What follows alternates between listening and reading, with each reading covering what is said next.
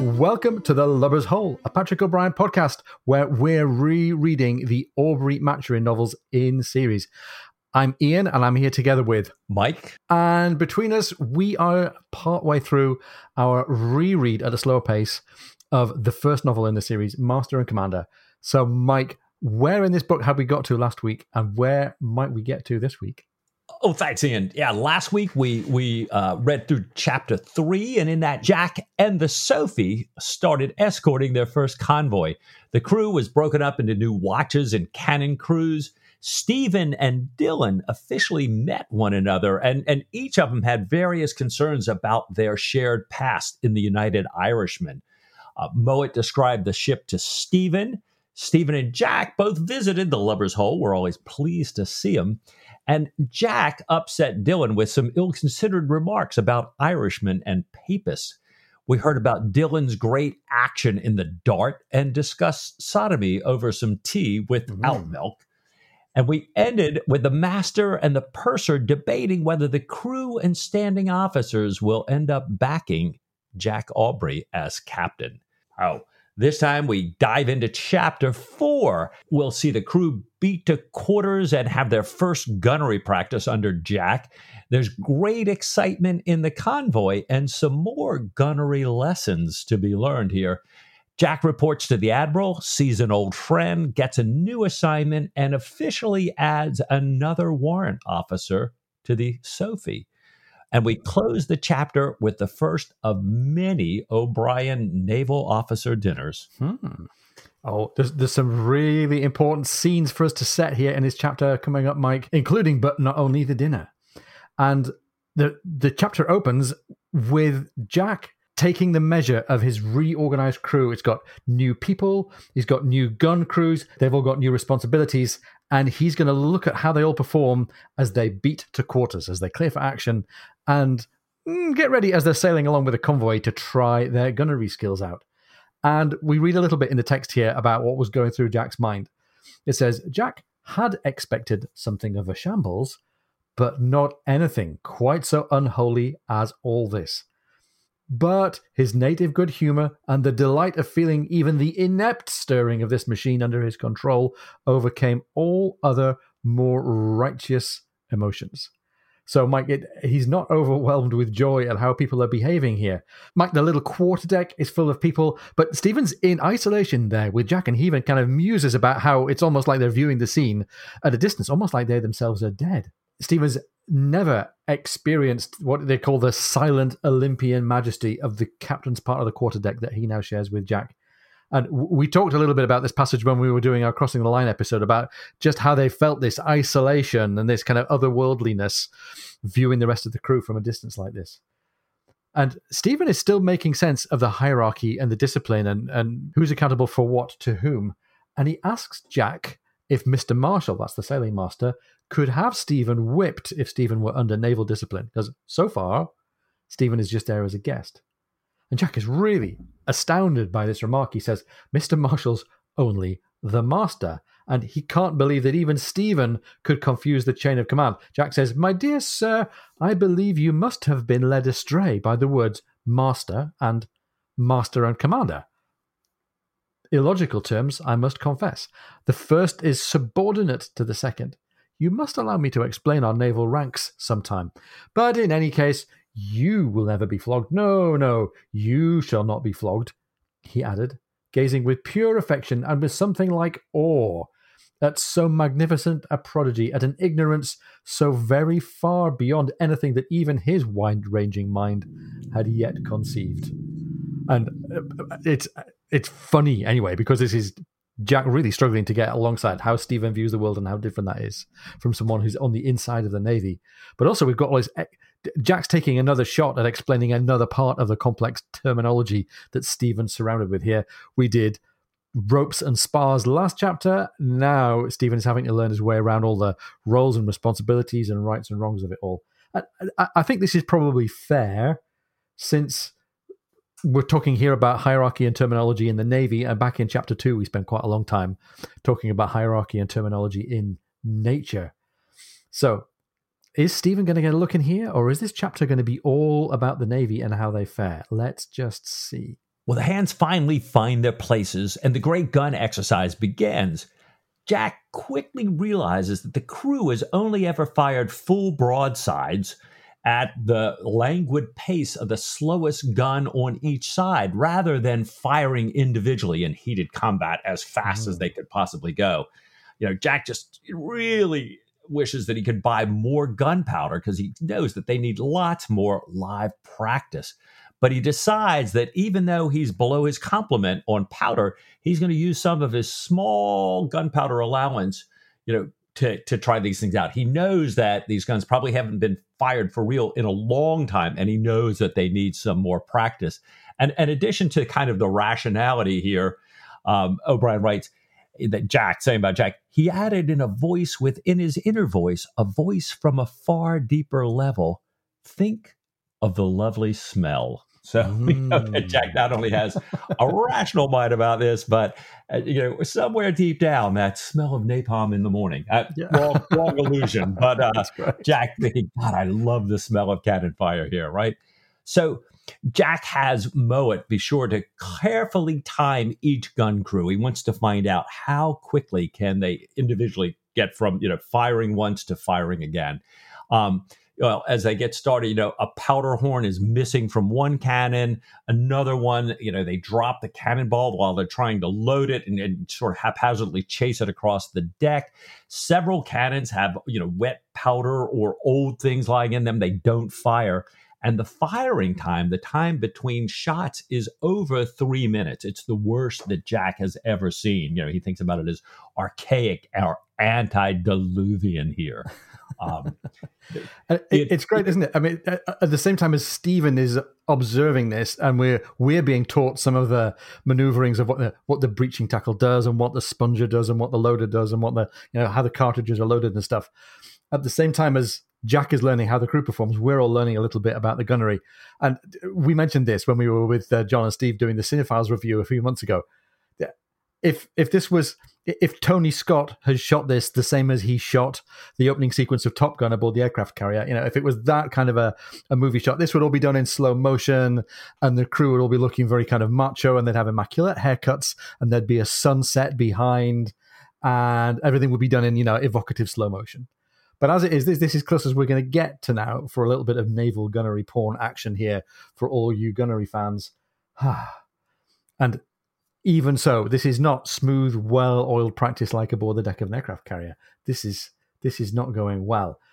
And Mike, it's absorbing their attention, and it's absorbing certainly Jack's attention, looking at just how stumbling their performance is.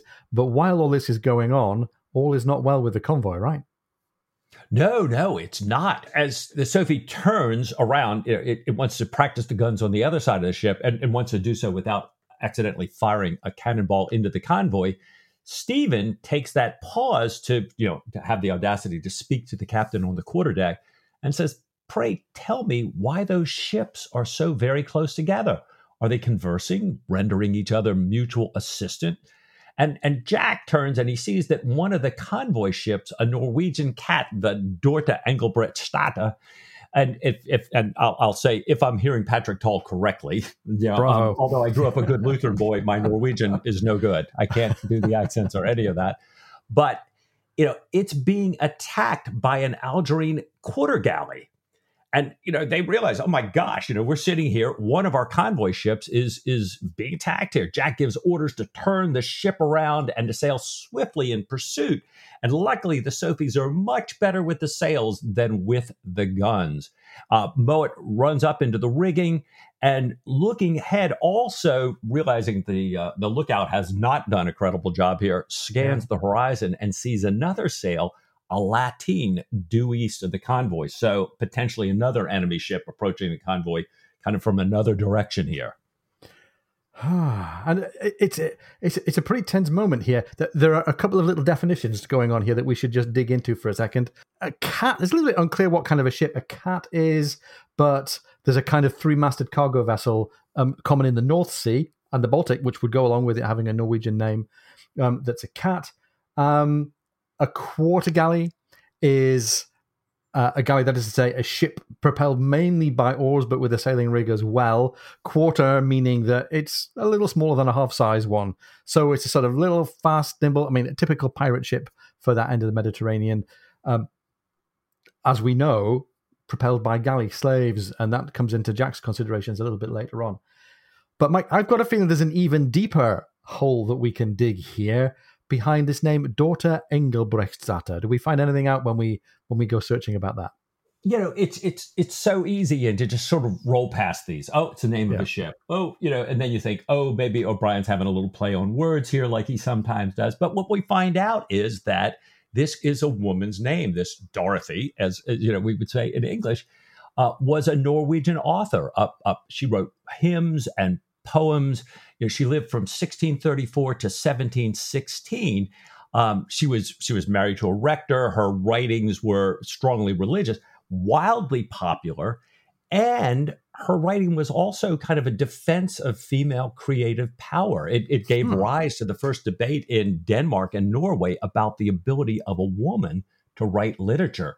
She was seen by the king. She was given, met the top male poet of the age there in the Nordics. She was given kind of a lifetime tax-exempt status for her contributions.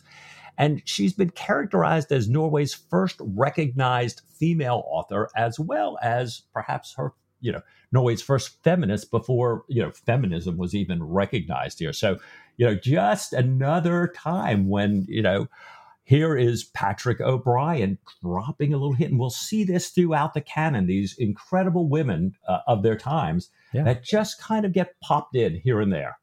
Yeah.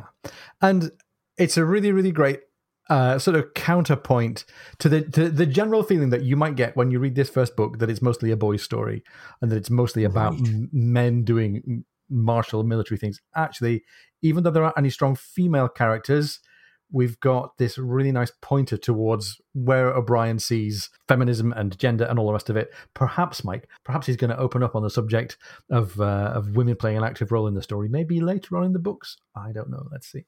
Yes. Anyhow, the other thing that we notice now is this radical change that's taken place in Jack and also in James Dillon.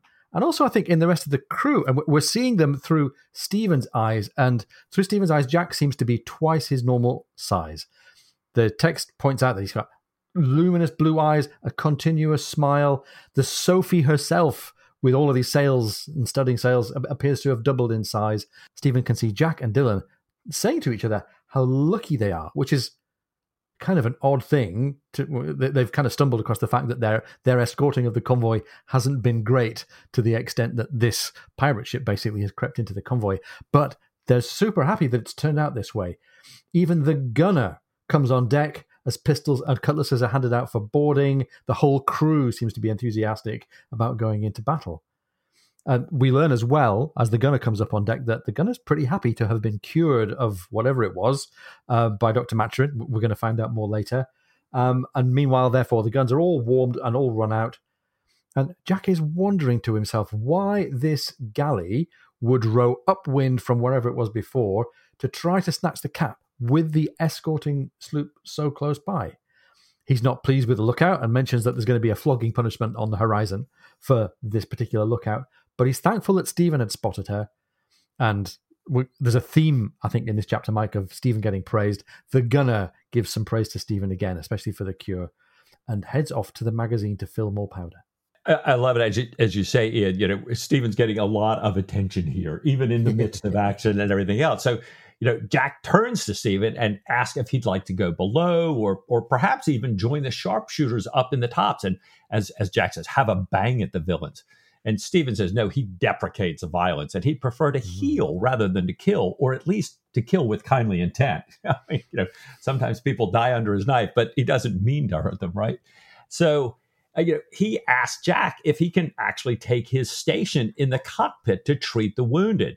And Jack and the crew are all delighted and very reassured. Jack didn't want to ask his guests to do this, but he's over the top that Stephen's going to do that and says, how much it means to everybody. Stephen goes down, we get this description about how dark and secluded it is. So he's got to bring in an additional lamp. And Stephen is quickly flipping through all these medical reference books that he's been given by Florey, and then asks when Jack comes to check on him if he can also have the room next door. He's a little worried that it's going to upset the patients if he's standing there looking on the how-to book as he's trying to do surgery. The funny thing is he asks Jack in Latin so that the loblolly boy doesn't understand it, but Jack blows by the Latin because he doesn't know. But it's like yes, whatever you want. And Jack's mind is elsewhere, too. It's like he's happy Stephen can have everything he wants. And he tells Stephen, well, we shall board, meaning, they're going to board this galley if ever we can come up with them. And then, they may try to board us. There's no telling. These damned Aldrines are usually crammed with men. Cutthroat dogs, every one of them, he added, laughing heartily and vanishing into the gloom. And I can't help but wonder what Stephen makes of this. Obviously, the situation sounds like it's getting a little bit more and more ominous and dangerous and everything. And everybody is getting happier and laughing abundantly. It's something. Yeah, and Stephen's in a very different world. Yeah, even though he's got the familiarity of the surgical instruments and stuff around him, it's pretty clear, I think, that this is all seen from his gaze, and he's not really sure what to make of it. Mm-hmm. Anyhow, we're back up on deck with the action, if you like. The Algerines take the cat, and it was pretty much inevitable at this stage that this would happen because, let's say, if the surprise was half a mile, quarter of a mile away, it would have taken not just a minute or two, but several tens of minutes to get turned around and head off in the direction of where this action was taking place. The galley, meanwhile, sails towards the Sophie to engage her or maybe slow her up until the prize crew that they've put aboard the cat can get her far enough away. And when Sophie's closed the distance to 200 yards, then the galley starts firing. And Mike, I love the fact that the galley is referred to as reptilian. It's given this little, what's the word I would use? Animalification by O'Brien. That is the same word that O'Brien used to talk about the hostile gaze that Stephen has of somebody else when his blood is up. So this reptilian galley starts firing. And Jack tells Mr. Richards, the clerk, who's now pale and clearly anxious with bulging eyes, tells him to carefully note the time, because that's the job of the captain's clerk in action. Jack wishes once again that he had his long 12s back to fire back at these 18-pounders that the galley is using. The Sophie turns 45 degrees off of her course to fire and is hit in the side. And we start to take hits, we start to take injuries. Stephen below has to sew up a spouting artery from a splinter wound, and the galley is firing again and again, and it spins using its oars to present a smaller target to the Sophie. I'm like, we're straight into action here. But by the way, let's just enjoy this moment. This is, what is it, chapter 4? And we're many, many tens of pages in to this allegedly naval historical fiction book. And now, at least, we've got some action. The galley fires again, and this time a shot drops a heavy lump of wood from, I think it was from the foremast truck, from the very top of this mast onto the gunner's head, just as he comes up through the main hatchway. And by the way, Mike, this scene of somebody putting their head up through a hatch and then getting walloped on the head with falling wood debris is used pretty directly in the opening action of the movie Master and Commander Far Side of the World, except that it was Jack Aubrey / Russell Crowe who was knocked senseless by the flying wood, and the consequences are a bit less severe for Russell Crowe than they are for the gunner, but we'll hear more about that in a second. And Mike, one more thing about the authenticity here. I love how this part of the action, while they're sailing in towards the galley, is just all about taking hits and absorbing the injuries. It's very authentic that what you had to do at the beginning of an action was endure fire and show stoicism and courage before you could maneuver yourself in a position where you could dish it out. And interestingly, Jack doesn't make a big deal out of it. Dylan doesn't make a big deal out of it. None of the crew is saying, "Ooh, we need to hold fast here." They're just taking it. And this crew might be conservative when it comes to seamanship. They might be slow about their guns, but they've certainly got some physical courage and some steadfastness here. They really do. And we're seeing, kind of a little bit of what was going through Jack's head. He's got these much smaller, shorter range cannons and armaments against, these bigger long range cannons. So to your point, they're just going to have to sail in to be effective at all. And that, it never ceases to amaze me reading about war and battle in any setting. about how often this has to happen. Those, the troops sort of, walking up the hill into fire, these ships kind of waiting to hold. It does, as you say, sound very, very authentic. Well, Jack tries to change course in order to fire while the galley is kind of straight across and a nice vulnerable target. But the guns are mishandled and they're too slow. And by the time they fire, the galley is speeding away to the southwest, and the Cat continues to run to the southeast. So these, they've got a ship taken that's headed one way, the galley headed off another way, and Jack, remembering that he's still got the ring bolts for those long 12-pounders up there, has to move a cannon into the bows, to use as a chaser, and he continues after the galley. So, and by the way, Mike, this idea of Jack's ship being in a stern chase and, sighting a gun in the bows, this is going to be something that we'll come back to again and again. As this chase is going on, Jack sees that the galley is so far unharmed by their fire. They've been aiming, remember, at her rigging. They've been trying not to hit the galley slaves at the oars, who we presume are Christians. And as everybody else has been braving fire and there have been splinter wounds and injuries, Jack is not immune. His head jerks sideways as a musket ball from the galley nicks his ear and it starts pouring blood. And straight away, Jack is totally not going to make a big deal out of this injury. He calls for a handkerchief. He kind of calls for an old coat so that he doesn't bleed all over his nice new epaulette. And he continues to admire the galley's gunnery. And Mike, you could almost say that this whole chapter is Jack realizing and reinforcing to himself the value of well-trained, accurate, steadfast gunnery, but it's aimed at him rather than being dished out by him. In sailing terms, though, the Sophie is starting to gain on the galley. The crew is cheering about that. Dylan is delighted that they're gaining. And we hear a little bit about Dylan's attitude here.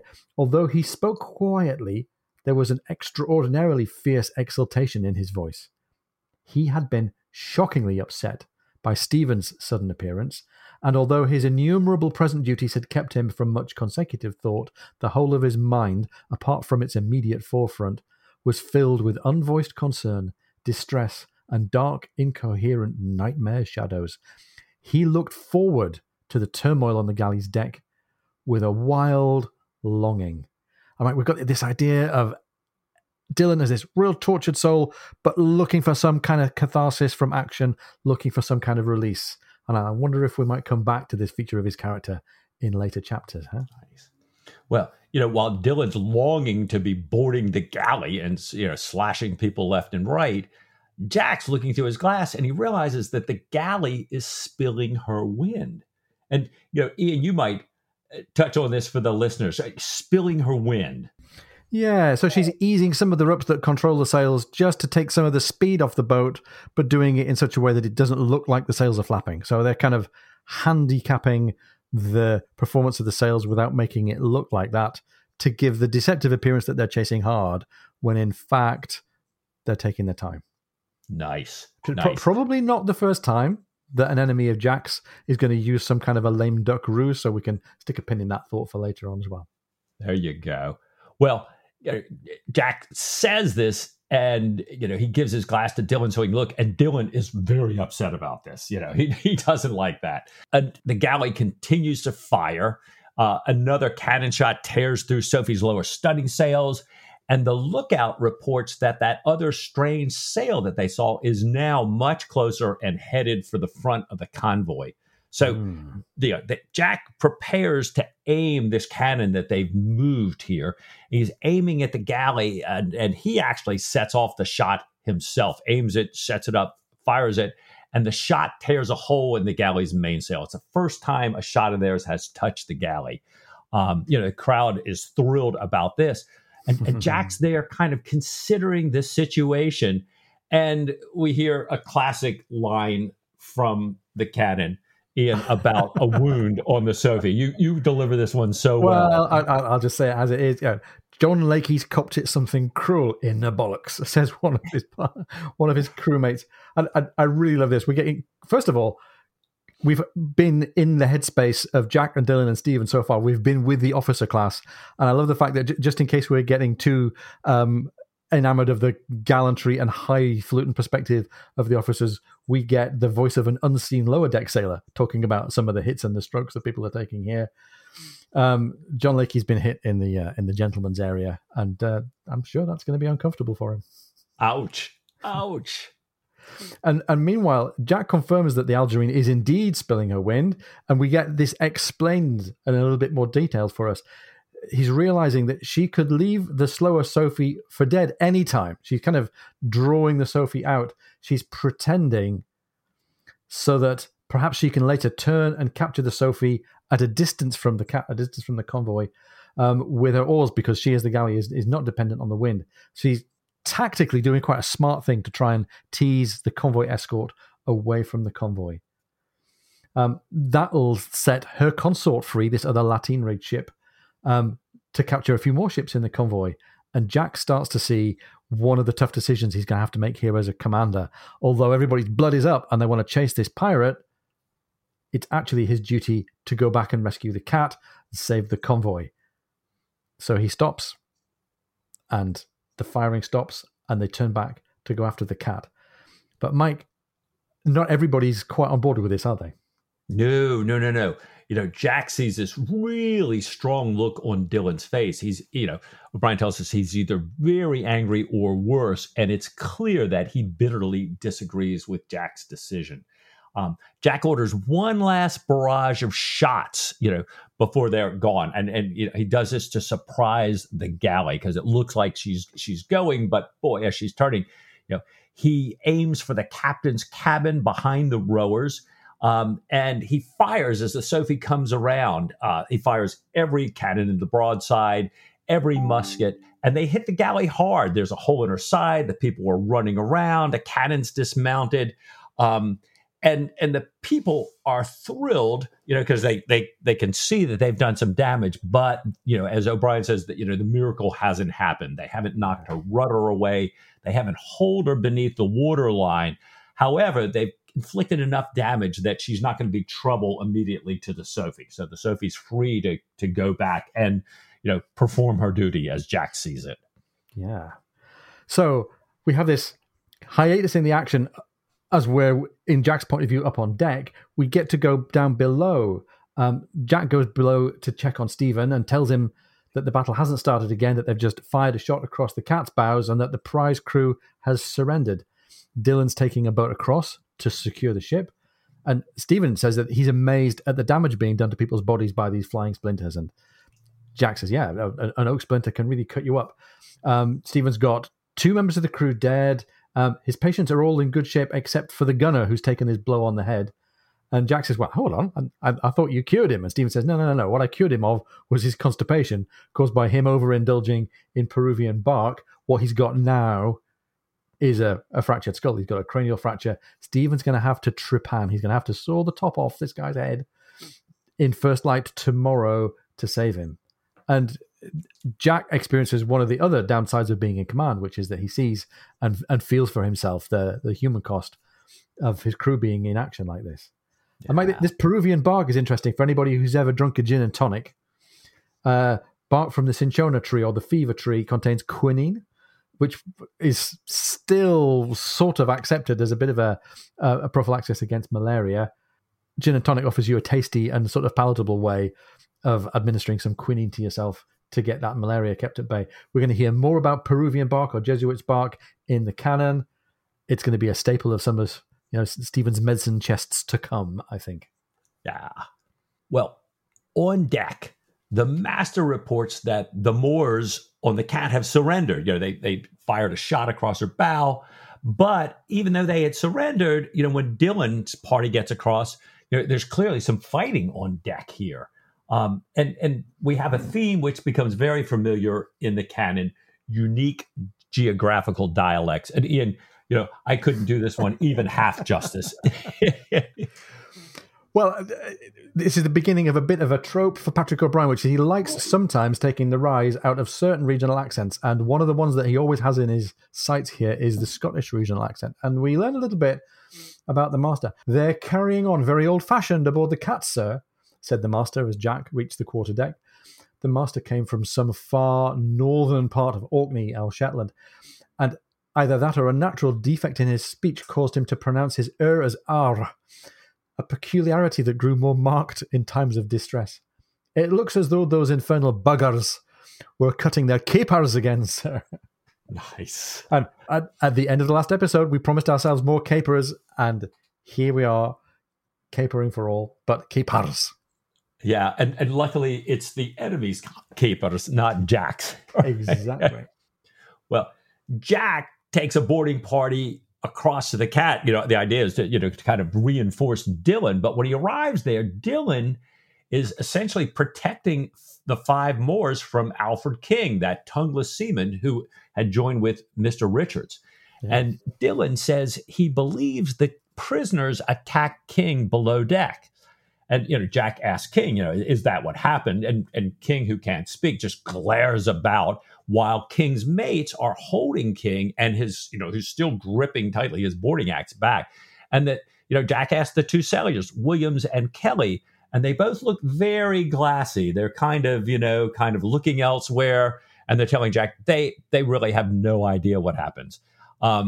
And then Dylan kind of intercedes, telling Jack that, that the Moors had thrown the Norwegians overboard. And that kind of derails the earlier conversation because Jack is just aghast at all the savagery that's happened here. So, they gather the prisoners, they send them over to the Sophie, and Jack tells Dylan that he's going to have to sail the Cat, essentially along with the rest of the convoy until they arrive at their destination here.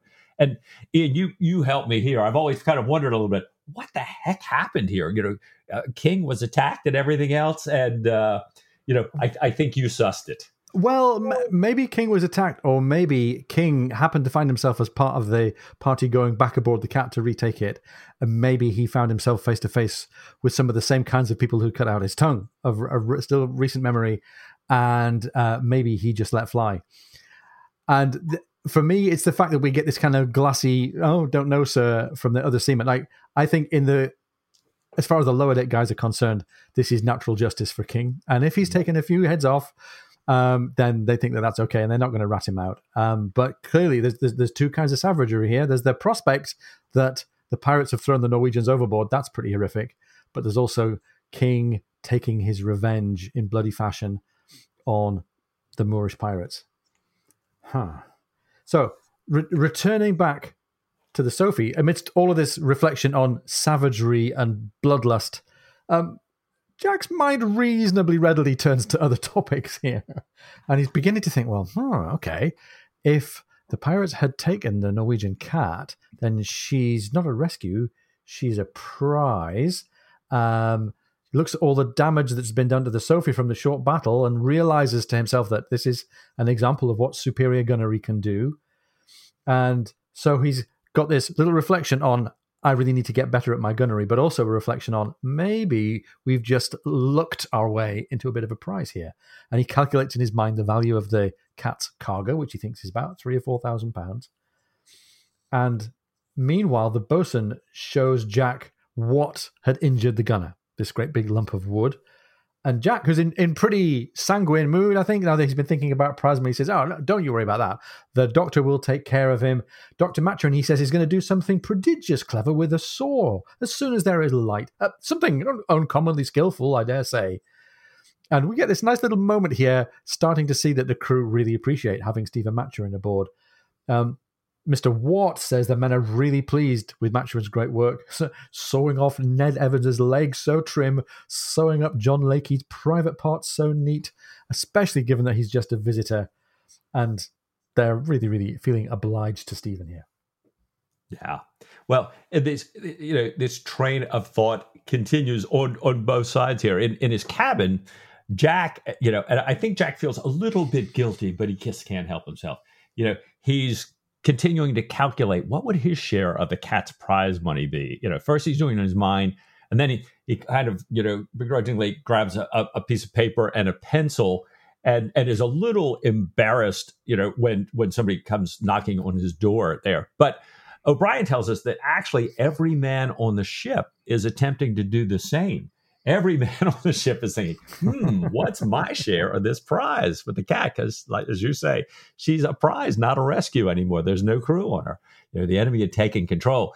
And the carpenter, Mr. Lamb, comes in to report about the water in the well and the repairs. But before he leaves, he tells Jack that the warrant officers, the bosun, the carpenter, the master's mace, have discussed this, and they want Dr. Matron to be cut in on their 1/8 share of the prize money, as he would be if he were the official surgeon. As Lamb says, it's an acknowledgement of his conduct, considered to be very handsome by all hands. And this is a great reception for Stephen. Boy, the crew clearly sees the benefit here of having an actual physician who is also a good surgeon aboard. And I suspect in many ways, Matron's pretty easy for them to like. He's a brilliant physician and a naturalist and a bit of kind of a mascot lover for them to take care of here. And as this is going on, young Babington comes in to report that the cat is signaling. Wow. With signals coming from across the sea here, we're all about to feel pretty cozy and happy and confident in the fact that Stephen is doing a great job and Jack is totting up his prize money. Maybe we should just step indoors for a second and tot up our own pile of prize money. We will be right back with you after this short break.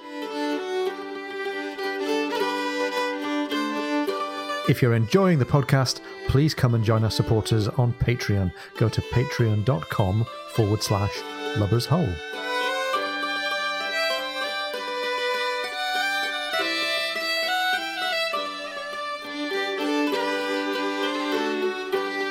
So I hope your accounts are up to date. Let's see, carry the 4 out of 0. Well, we get back to the action here, and the Sophie pulls alongside the cat, or as close as it can, and Dylan and Jack are hollering back and forth to each other, having a little bit of a hard time understanding. So they're hollering louder and louder, and Dylan is reporting that the Norwegians are all safe, that they'd hid in a secret spot in the forepeak. And O'Brien has this kind of almost a comic scene of, in the forepeak, they're safe. And the crew is very noticeably upset. And Jack hears some of their words, and the guy kind of, messing up the steering, which he hollers at him about, because they're upset about this.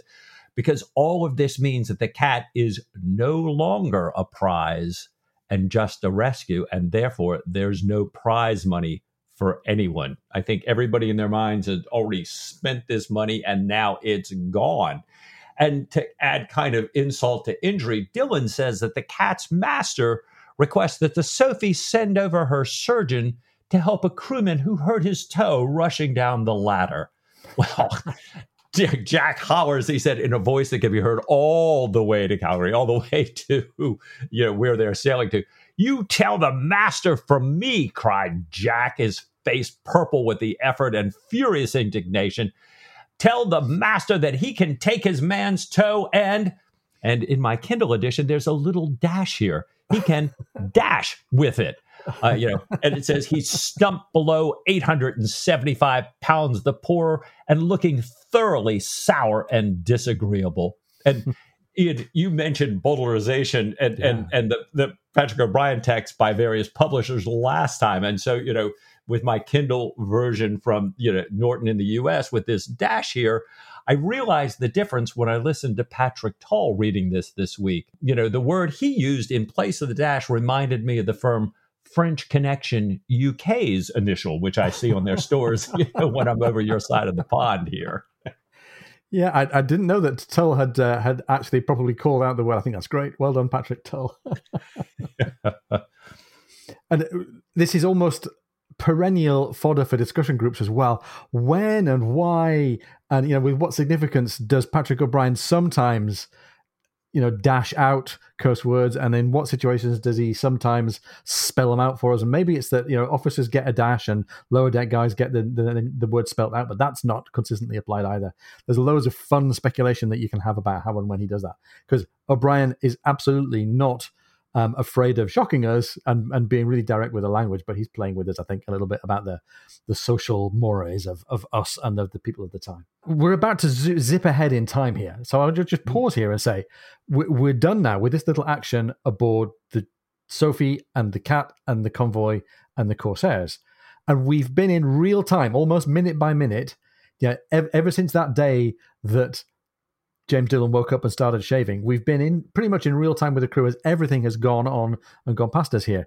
But now time skips ahead, and we're probably many weeks further ahead as we turn to a new scene still in the same chapter. And enough time has passed that it says Jack's sour and disagreeable expression has been replaced by natural cheerfulness as he's getting aboard his cutter, one of the ship's boats, to sail to visit Admiral Keith's ship, Audacious, off of Genoa, where his ships are bombarding the French. And by the way, this means that they've also done at least 2 convoys, and they've been to Cagliari, they've been to Leghorn, which is known to the modern Italians as Livorno. So life has been good, presumably, but perhaps a little bit on the boring side for Jack as he's been doing convoy duty.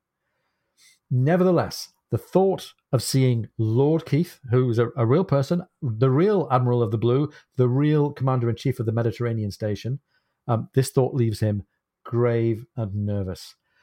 And Lord Keith, there's an important clue about Lord Keith here in his surname. His born surname is Elphinstone, which is a good Scottish name. He had become an admiral, we learn, in 1801, which is a tiny bit ahead of where we are on the timeline, but never mind. Commanded the Mediterranean from 1799 to 1803. He had succeeded the famous Jervis, Lord St. Vincent, and at that time was the superior of Horatio Nelson. Keith had had some prize money disputes when all 3 of them were together in the Med. He was considered a really sound leader in the Royal Navy and a great administrator, and certainly not averse to a pound or 2 of prize money, as we learned from the Patrick O'Brien muster book. And maybe that's on his mind as he thinks about encouraging Jack with the mission that's coming up next. Anyhow, that's all in the future. Jack's there in the cabin. He's waiting to meet Lord Keith, and he is surprised to see in the cabin the back of a young woman. She turns and says, "Oh, Jackie dear." He calls her old Queenie, gives her a great big hug, and as the text says, a most affectionate smacking kiss. The Admiral walks in. His eyes are shooting sparks of rage. He says, I'm going to try and say this in nothing quite like the right accent. God damn and blast a lugget corpus Sweeney, in his furious Scotch voice. This is Elphinstone, Admiral Lord Keith, walking in on Jack Aubrey kissing Keith's wife. So, first of all, because of the time of year that we are, I should say, belated Happy Burns Night to all of our Scots listeners who are listening and rolling their eyes at all this terrible kind of cod Scottish dialogue. Lugget corpus Sweeney doesn't appear to be a real piece of Scots dialect at all. Robbie Burns never wrote anything remotely like this, as far as we can tell. The internet has played long and hard with this idea, and we don't think it's got anywhere. But we learn that we're in the real world here of Admiral Lord Keith, a real person, and Queenie, who we've already met, who really was Keith's wife. She says, "This is the young man I told you about," patting poor pale Jack's black stock into place and waving a ring at him. "I used to give him his bath and take him into my bed when he had bad dreams." This might not have been thought the very best possible recommendation to a newly married admiral of close on 60, but it seemed to answer. "Oh," said the Admiral, "yes, I was forgetting. Forgive me. I have such a power of captains, and some of them are very mere rakes." And I love the line, but it's really great to be thinking about Queenie again. We can dig even deeper into the history of this Lady Queenie, right? We can. Lady Keith Hester Marie Thrall Elphinstone, Viscountess Keith, was nicknamed Queenie. Her mother was a diarist, Helen Thrall, and later remarried and changes her last name. But her mother, as a diarist, had a great friend, Dr. Samuel Johnson. And Johnson was actually the one that gave Queenie this nickname because she was such an imperious youth and also a phenomenal Latin and Greek scholar as a youth. She did, in fact, become Lord Keith's second wife, but there's a little anachronism, which you can point out to us, which I love. Yeah. They got married in 1808, whereas this book is taking place in 1800/1801. But right. I think we can forgive that. We can. And, we know O'Brien takes this stuff so seriously. He'll tell us when he's going to change the harvest or when Yeah. a commander's posting's different. I'm sure he was aware of this as well, but it's great. And it's clear that this family is something that O'Brien has mined pretty richly in his writings. One of Lady Keith's daughters, one of Queenie's daughters, Augusta, married into the Villers family, a name we'll hear again. Queenie had a sister named Cecilia and another sister named Sophia. Again, names we'll hear again. And she had a sister, Susanna, who it's said in an autobiography by Mary Hyde of this family, lived in sin with a Mr. Wells in an Ashgrove cottage in Kent. So again, stick a pin in all those names. Our thanks back out to the Patrick O'Brien Muster book, as well as Mary Hyde's history of the thralls. Great stuff. Every time you look for the real connection behind characters and situations, we find all this fascinating stuff. Meanwhile, back aboard the Sophie, Jack is actually recounting this conversation. This whole dialogue between Admiral Keith and Queenie and Jack is actually being reported to us after the event secondhand. Jack is passing it on to Stephen. And Jack is pretty sure, as he's describing this to Stephen, that Lord Keith had recognized Jack from the 3 times that he'd seen him before. Years earlier, to begin with, Captain Elphinstone, as he was then, had come aboard a ship right after Jack had been turned before the mast, disrated as a punishment, disrated from midshipman to a common sailor, because Jack, had been keeping a black girl in the cable tier named Sally. The girl was named Sally, not the cable tier.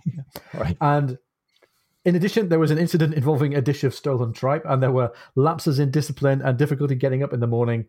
And for all of these reasons, Jack had been disrated to being a common deckhand. He was grateful, he said, for the 6 months that he had been in this position, because he had learned to understand the lower deck, something that he couldn't have got as a midshipman.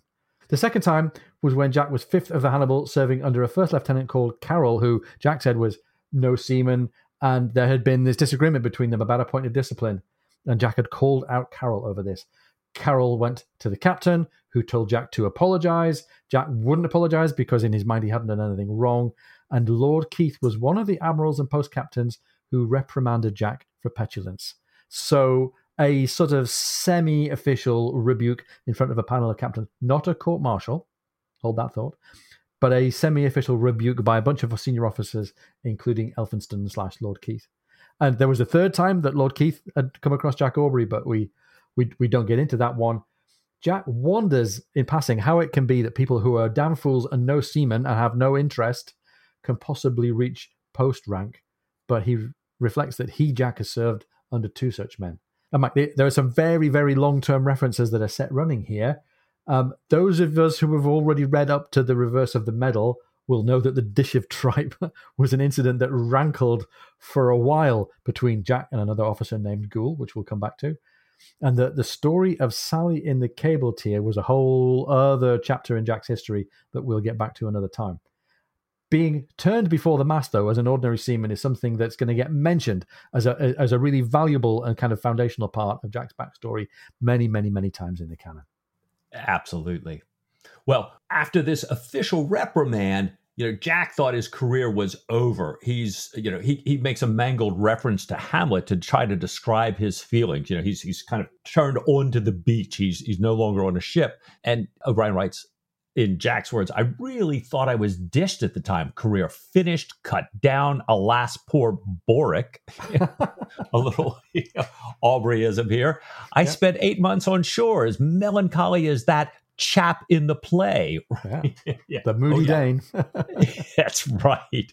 And he says, he would go up to town whenever he could, which was not often, and hanging about in that damned waiting room in the Admiralty. I really thought I should never get to sea again, a half-pay lieutenant for the rest of my life. And he says that it's only his fiddle and fox hunting when he could get a horse that kept him from hanging himself. And he reminisces that Christmas was the last time that he had seen Queenie, except for maybe one time in London. He tells Stephen that Queenie was Jack's next door neighbor. She was 10 years older than him, and that she practically raised him after his mother died, that he'd spent more time at her house than he did at his own. Jack asks Stephen if he knows Dr. Johnson, Dictionary Johnson. And there's a really interesting response here, as only Stephen can do. Stephen says, well, he thinks Dr. Johnson is one of the most respectful, amiable of the moderns, but he disagrees with everything Johnson says, except about Ireland. But he loves Johnson's life of savage. And I'll quote O'Brien here, Stephen tells Jack that Johnson occupied the most vivid dream I ever had in my life. Not a week ago. How strange you should mention him today. And, for the life of me, I don't know where that's coming from, but I thought it was fascinating. Jack tells Stephen that Dr. Johnson was a friend of Queenie's family, which we know was true from the biography, before Queenie's mother remarried an Italian, a papist. And so then we get in this diatribe here about papists again. And Jack tells Stephen how that he and Queenie, really rebelled here against papists, burning, as he said, 13 guys in a row that year. And I can just see some of my friends here in the States saying, burning 13 guys in a row? What? This doesn't mean like 13 guys, like these guys. You're talking about burning 13 effigies of Guy Fawkes. So Guy Fawkes was one of the members. You might argue perhaps not one of the leading or brightest members, but anyhow, one of the members of the famous gunpowder plot. A plot to blow up the Houses of Parliament. Guy Fawkes and a bunch of other Catholic conspirators were trying to overturn the Protestant state. Guy Fawkes was arrested guarding the explosives, barrels of gunpowder in the basement of the Houses of Parliament. And you might say, in any Scooby-Doo episode, the one of the bad guys who's left holding the burning stick of dynamite when the police show up is probably not the smartest one of the gang. So I will just say that about Guy Fawkes. Meanwhile, this has been a sort of a strangely familiar bit of anti-Catholic rhetoric by Britain and British society ever since. Every 5th of November is the day that we put an effigy of a person called Guy on top of a bonfire and light fireworks and celebrate and eat marshmallows and drink hot chocolate and drink beer and kind of, it's happy times. And there are, by the way, we should not make light of the fact that there are still parts of British society where the anti-Catholic kind of bigotry is not very far below the surface. But we just have this weird, superficially harmless habit of burning the effigy of a Catholic fall guy every November the 5th. And, part of our broad-minded and multicultural approach here in England. I don't know what to say. It's funny because I remember in many years ago, it happened to be on 5th of November that I was in the London Eye for the first time. And I was, not knowing the context, I was amazed looking around me going, my God, what a great place. Look at all these fireworks demonstrations all over and bonfires and things. It was something. Oh, well, Jack is really happy that Queenie, who, had wanted a family of her own all her life, and that he was worried that as a Hebrew scholar would turn out to be an old maid, has finally gotten married, in her somewhat older age. And he'd always hoped that she'd have lots of children of her own, given the care that she had given him. And now he thinks, that she's happy. And I think he's kind of following that thought to himself that, well, he's happy, wants her to have lots of kids, but wait, she's married to this old gray-haired admiral.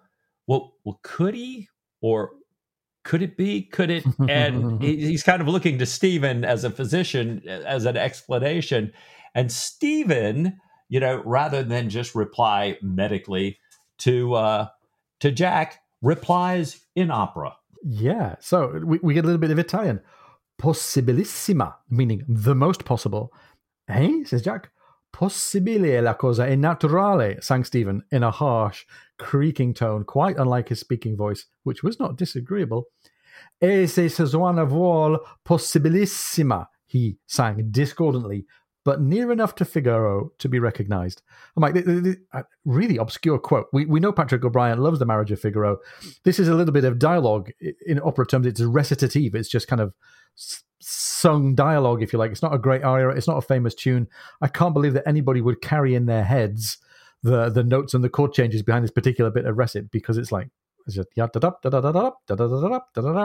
but it's absolutely Susanna the maid and the countess and Figaro the gardener plotting how they might be able to play a little deception verging on practical joke verging on seduction of the errant count. And they're not speaking about exactly the same thing that Stephen and Jack are talking about with the Admiral and with Queenie, but it's pretty close. Possibile la cosa? È naturale. Possibile, naturale. Naturalissima. E se Susanna vuol, possibilissima. Finisce una volta. Ho già finito. And Jack is really, really dumbfounded by this. Really? Really? Said Jack with intense interest. And I don't think he knows where to go. He's a, as we know, he's a man of warm animal spirits, and speculating about procreation is not outside of his wheelhouse. But then on the other hand, Mozart and music is not outside of his wheelhouse either. He's fascinated by this, but he decides to let the discussion turn back to music and suggests that perhaps Stephen should try that particular piece of music, I don't know, as a duet. I'm really not sure that they would have sung the recitative as a duet. It would be a very, very boring and piecemeal duet. But perhaps they could sing Porgy Amor, the aria that comes straight before it.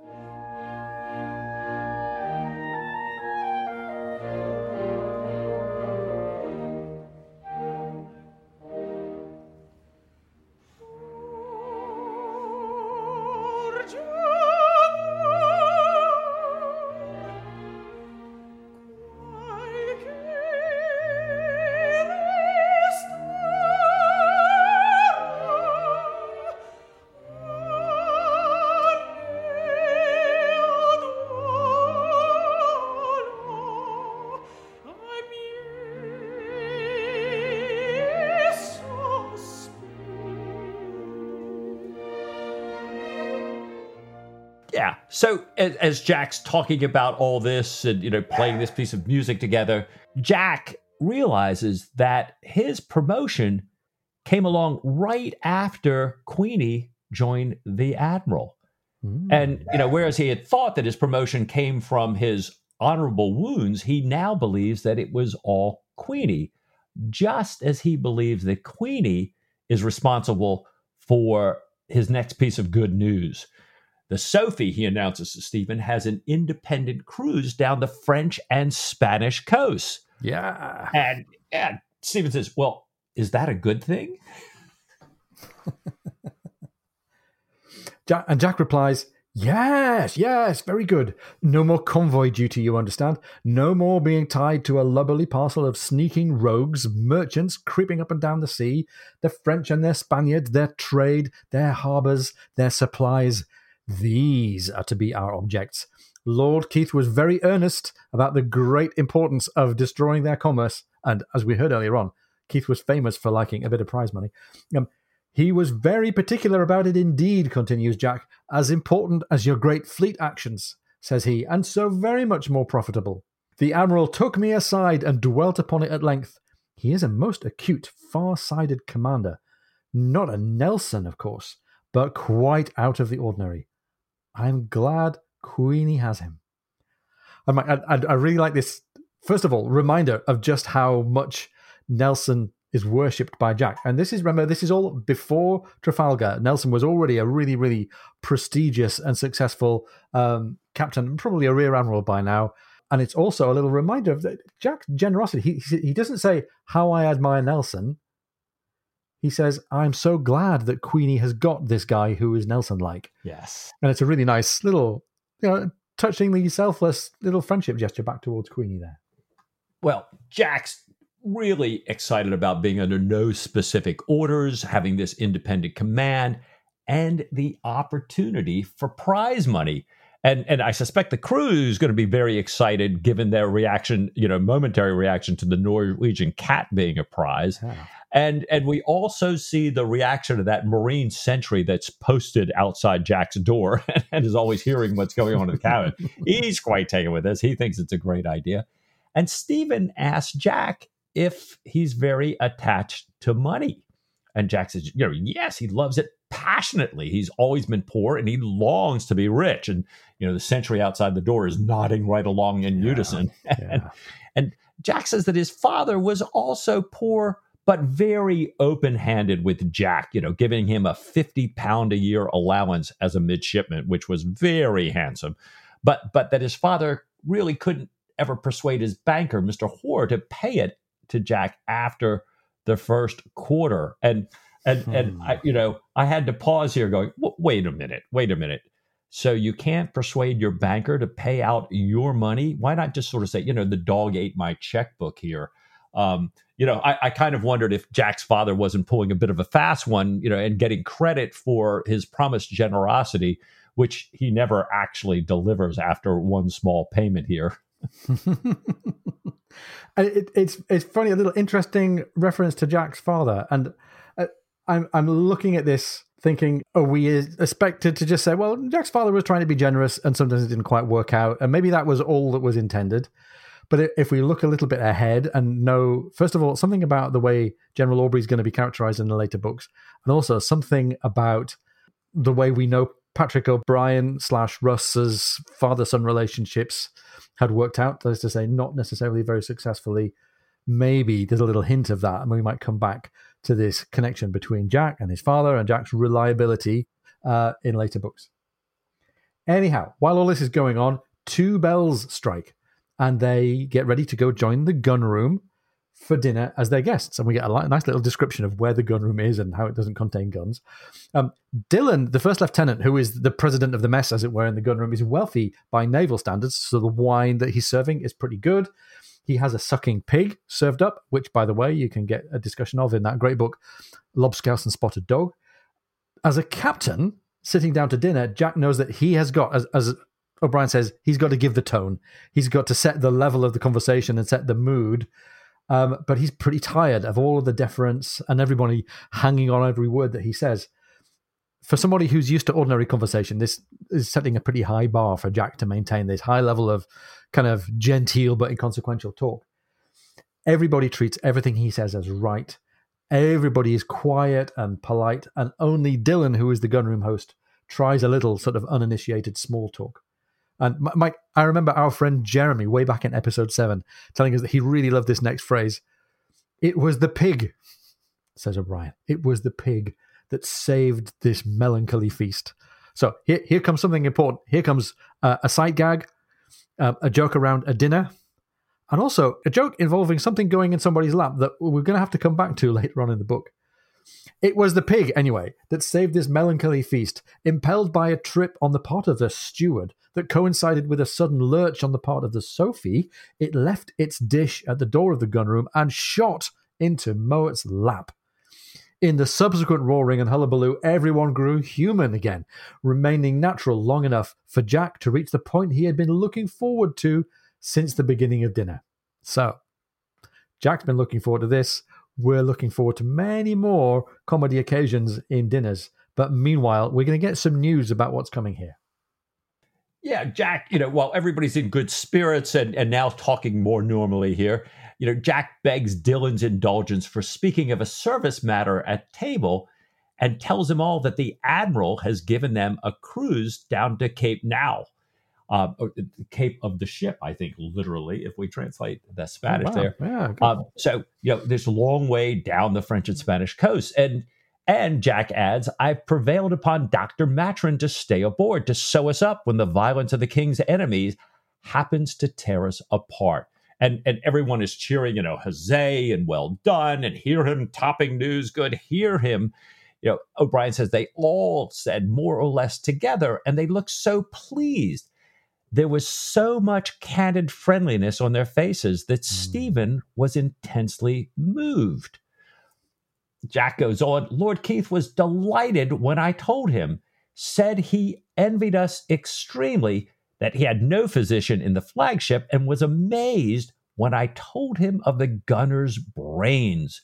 Why, he called for his spyglass to take a look at Mr. Day taking the sun on the deck and wrote out the doctor's orders in his own hand, which is something I have never heard of in the service before. So, I'm kind of stunned myself here in reading this going, wait a minute. There was just this announcement of this huge cruise, the opportunity for prize money. And here's everybody focused on Stephen. Yeah. Here's the Admiral's reaction. The Admiral's focused on this.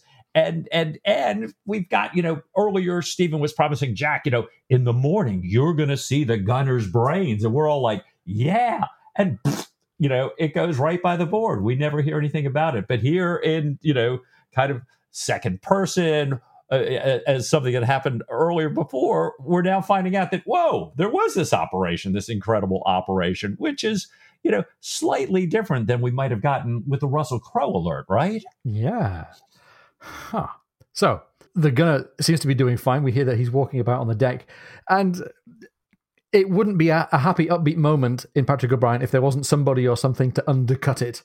And on this occasion, the thing that's going to undercut it is Stephen. He's looking down very modestly, and he's kind of not sure what to do with himself while everybody's singing "Huzzah, huzzah." None of them, they say, had ever heard such a thing as an admiral writing out an order by hand. They order up 3 bottles of port to wet the order, and Stephen says, "There is only one thing I do not care for. This foolish insistence upon the word surgeon. Do hereby appoint you surgeon. Take upon you the employment of surgeon, together with such allowances for wages and victuals for yourself as is usual for the surgeon of the said sloop. It is a false description, and a false description is anathema to the philosophic mind." And this is very typical Stephen. It's lovely, isn't it? It's a half joking, half self-deprecating, half curmudgeonly, half ungrateful. Typical him. He's not going to get the last word, though, is he, Mike, about this idea of false descriptions? No. Well, while he's saying, I'm not a surgeon, I'm a physician, Dylan says, it may be anathema to you, these false descriptions, but, the service just loves it. The service revels in false descriptions.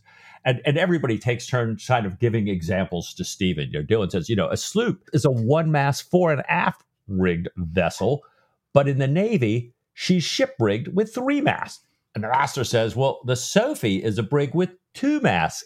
And O'Brien writes, he held up 2 fingers in case a landsman might not fully comprehend so great a number.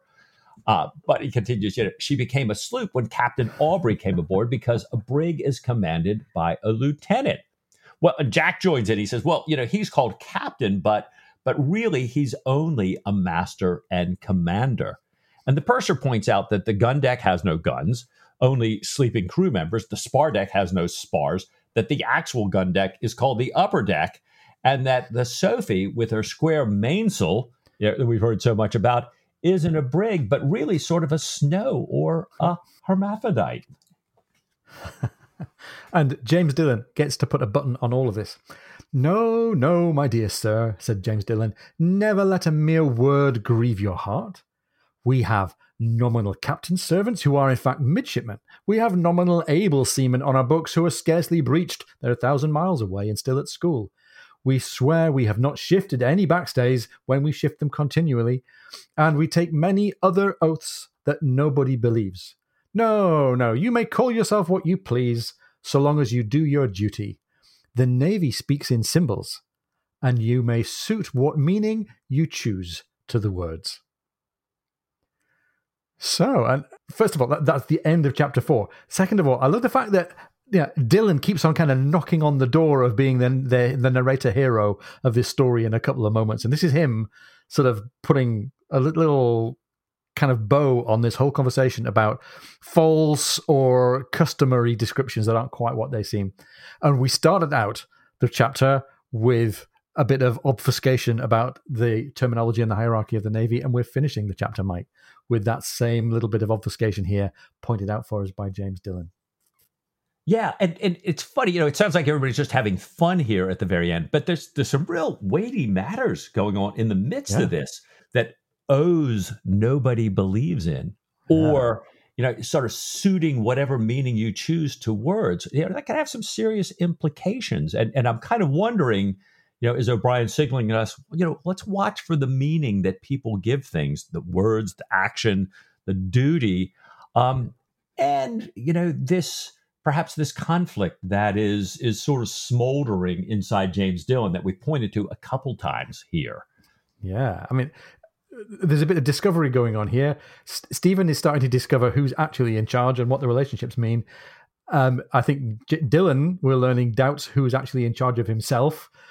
We've got a potential conflict now between Jack and Dylan, because remember, previous chapter we saw Jack and Dylan being highlighted as 2 very, very similar characters who want the same things. But now, as the Sophie had turned back away from chasing that pirate, Dylan was really, really not happy we're going to learn later on in the book that even Jack's claim to honorable wounds wasn't what had got him his promotion. We'd learned that it was probably Queenie's influence there. And there's this disparity set up, I think, between the purity, as he sees it, of James Dillon's own desire for honor and a different kind of desire for honor that's within Jack as well. Yeah. So, Mike, this has been a pretty good chapter. It really has been. And we've gotten introduced to so many of O'Brien's motifs and tropes and more classical lines. And again, we keep meeting these characters who and these references that are set up with O'Brien playing this long ball.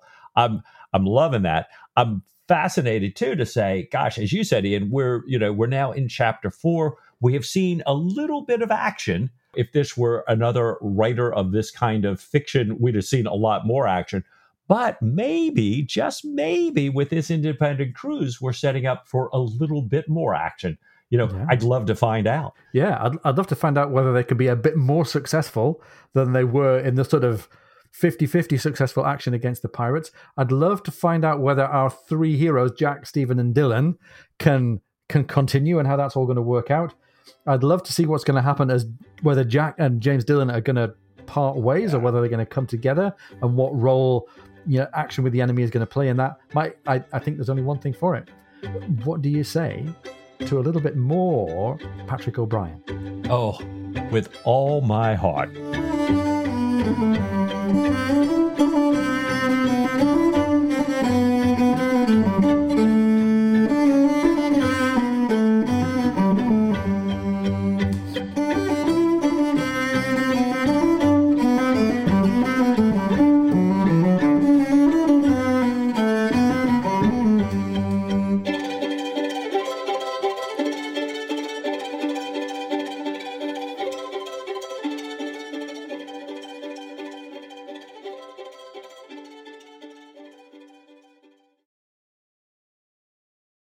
Stephen, Dylan says, a sloop is a one mast fore and aft rig vessel.